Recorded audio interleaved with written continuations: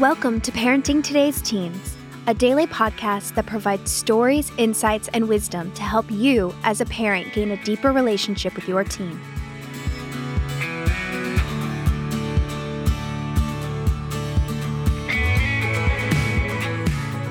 On today's episode, Mark Gregston and Wayne Shepherd dive into a topic that will challenge, encourage, and inspire you as you parent your teen. Let's listen in.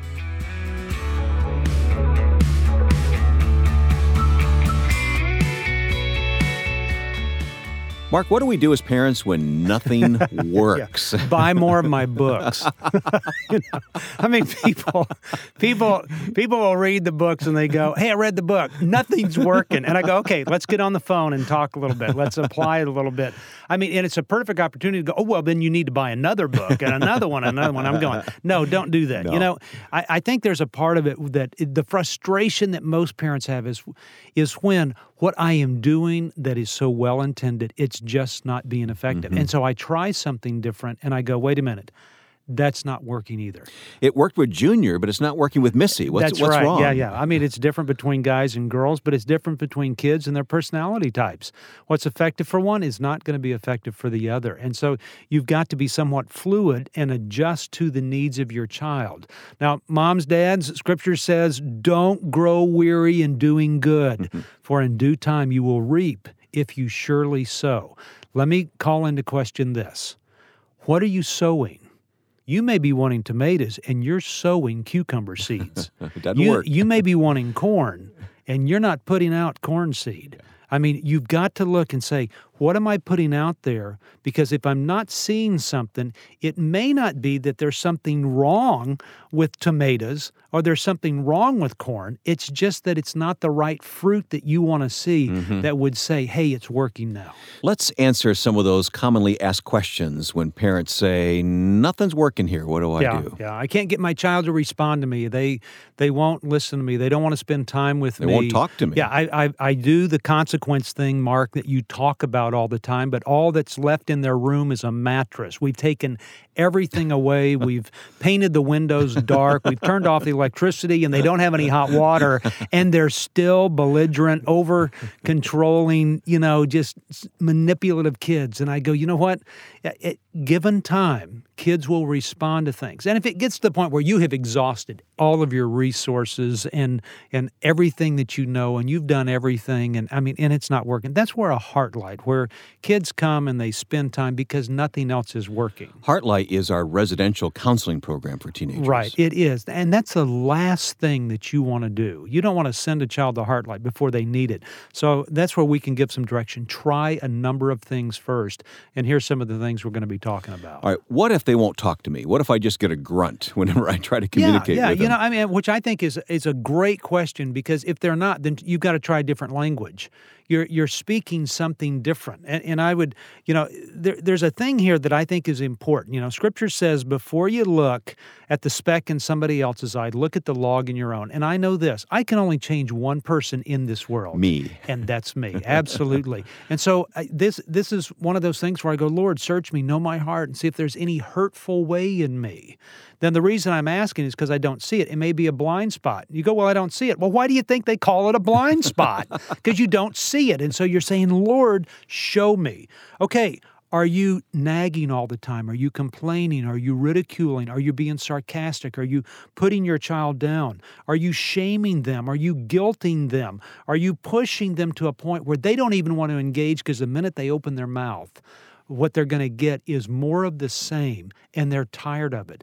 You have to realize that kids are in survival mode. They're trying to keep on top of the water when they feel like this world is pulling them down. And so if I open my mouth one more time, I don't need one more thing to push me over the edge. So I have to look at the way that I engage with my child. You know what? This is where your spouse is probably true in their comments they make about the way that you engage. And somebody goes, now, wait a minute. You don't know that guy. My wife tells me things that I don't like to hear. I mean, she just corrects me, and 95% of the time she's right, and the other 5% of the time she's even more right. And so look at each other and say, what is it about the way that you engage with our child that's offending them? Mm-hmm. Moms, perhaps you're talking too much.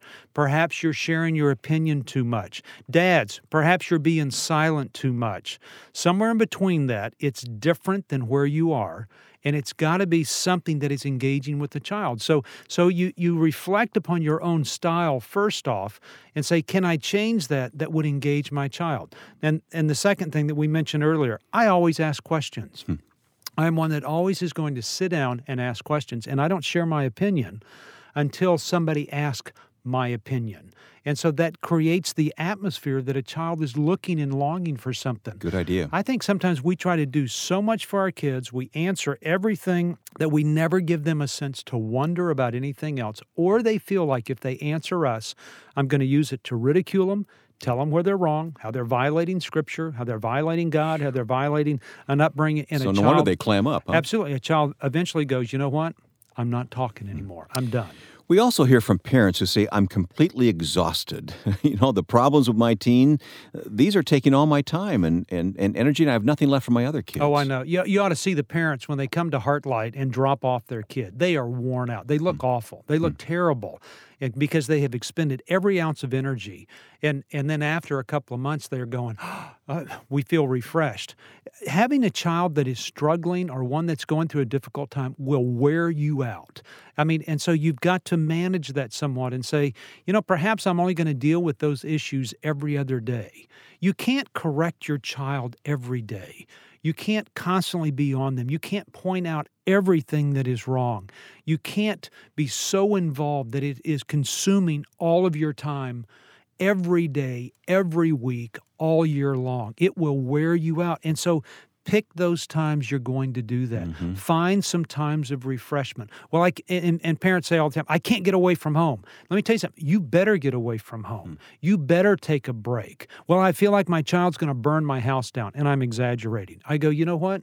You're going to have to trust God in those things. You need to take a break and build some time that you can get some rest. Because if not, in your fatigue, you will become more emotional. You'll have an overstimulated response to a child doing something wrong, and you will come across in a worse way than you really intended. You need some rest. All right, when nothing is working, sometimes the family issues seem overwhelming, and parents need to get perspective and ask, what are the warning signs that my teen is really going off the deep end here? Yeah, I think one of those first warning signs is that I feel overwhelmed. I feel worn out. I'm beat. Something's out of whack here. It is, and I think we become very used to it because we're exposed to it. I mean, parents come to me and say, well, my child is out of control, but it's really not that bad. I mean, they stole some things. They're smoking dope. They came home drunk the other night. All teenagers get in trouble. So. And I think because they've been on this path that they've gotten used to, I say, wait a minute, stop for just a minute. Let's back up. Do you realize what you're saying? And they just don't realize the problems that it's being caused. Your child's not getting out of bed. They dropped out of school. It's a very dark situation. They have a whole new set of friends. They're giving up those things that they once believed in, now they hate. They like things they always hated. They hate things they always liked.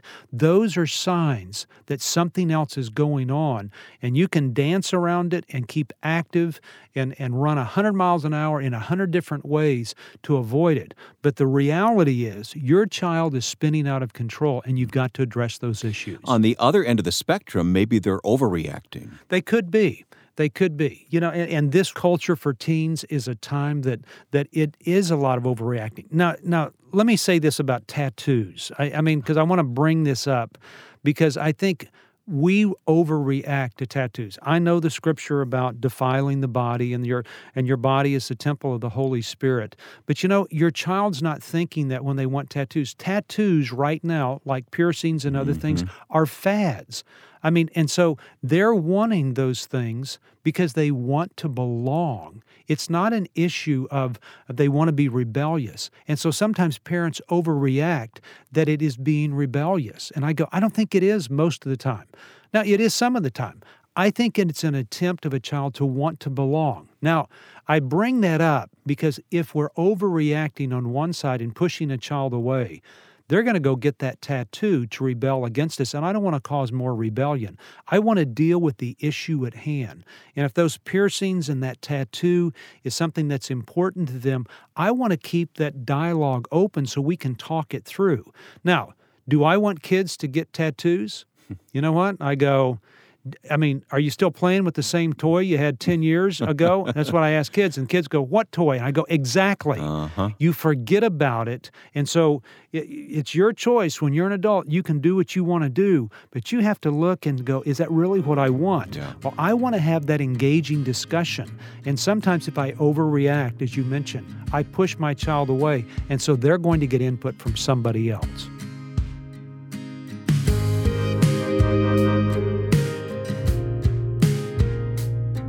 Hey, if you're like me, my life is busy and the time always seems short. I get distracted, and many times, at the end of the day, I wish I had kept what was most important on my mind. And that's why I wrote this 365-day devotional called Daily Hope for Families, to keep what is important at the top of your priority list.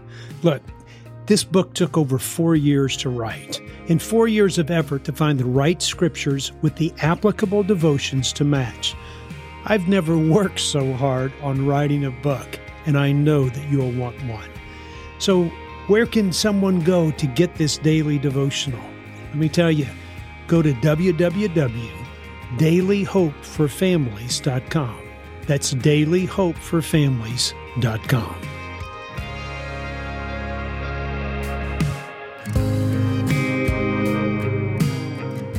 Okay, you've got a man that you're listening to right now that has had 2,500 kids live with them, and those kids are no different than your kids.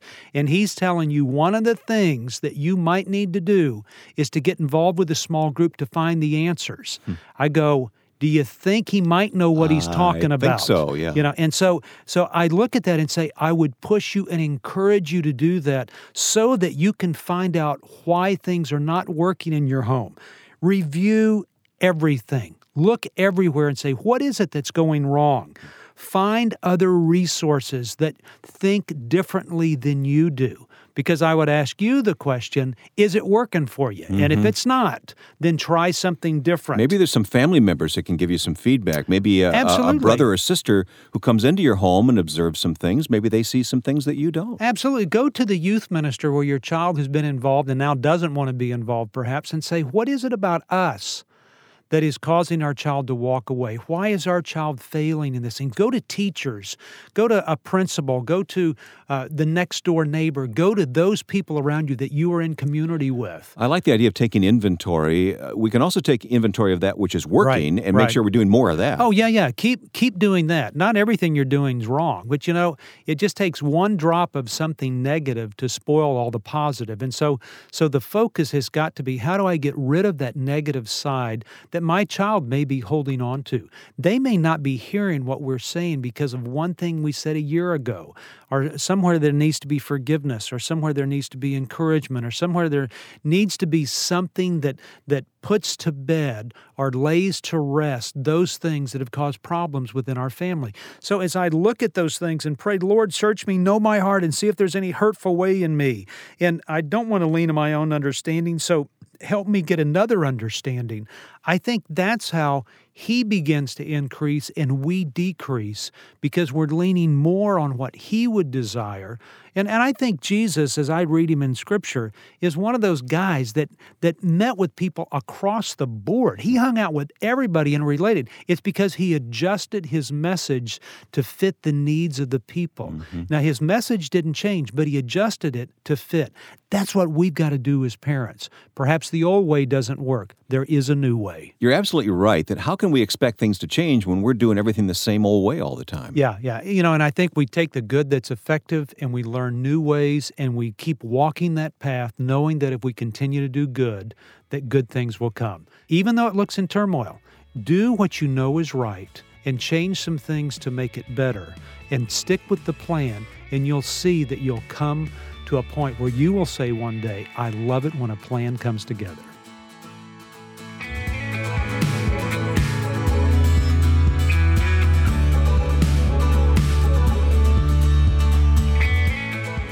Thanks for listening to Parenting Today's Teens. For more information, you can visit parentingtodaysteens.org, heartlightministries.org, or markgregston.com. Join us back here tomorrow for another great episode. We'll talk to you then.